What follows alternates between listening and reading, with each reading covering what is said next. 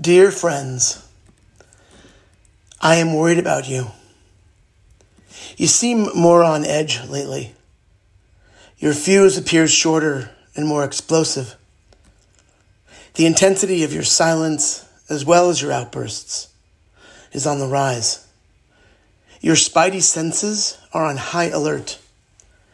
And you're not wrong to worry about yours and your loved ones' safety and health and comfort and success. There are all sorts of reasons to be concerned, but there always have been.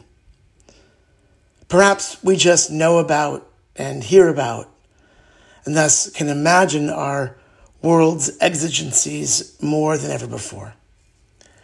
But at any one moment in the history of the world, all we ever know is what we truly know now. Maybe it's true that life was easier without the seemingly infinite array of choice our modern technical world intimates.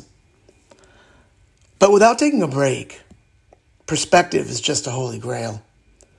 Without a pause, we just cannot escape our nearsightedness. Without Shabbat built into our week, it's easy to forget to build a pause into our day, into an hour, into a moment. Sitting with your grown child and forgetting to see the marvel before you, mired in what you believe could have or should have been. Numbing out with TV, lost in a story written by, for, and about other people. Enthralled by someone else's passion. Stuck in the death spiral of comparison.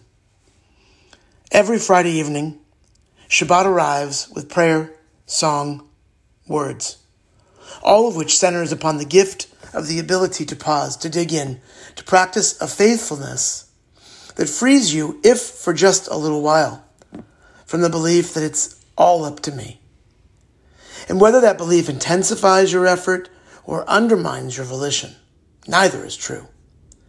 You are far less powerful than you imagine and far more capable than you dream.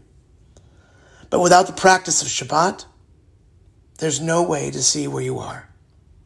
With love, Rabbi Scott.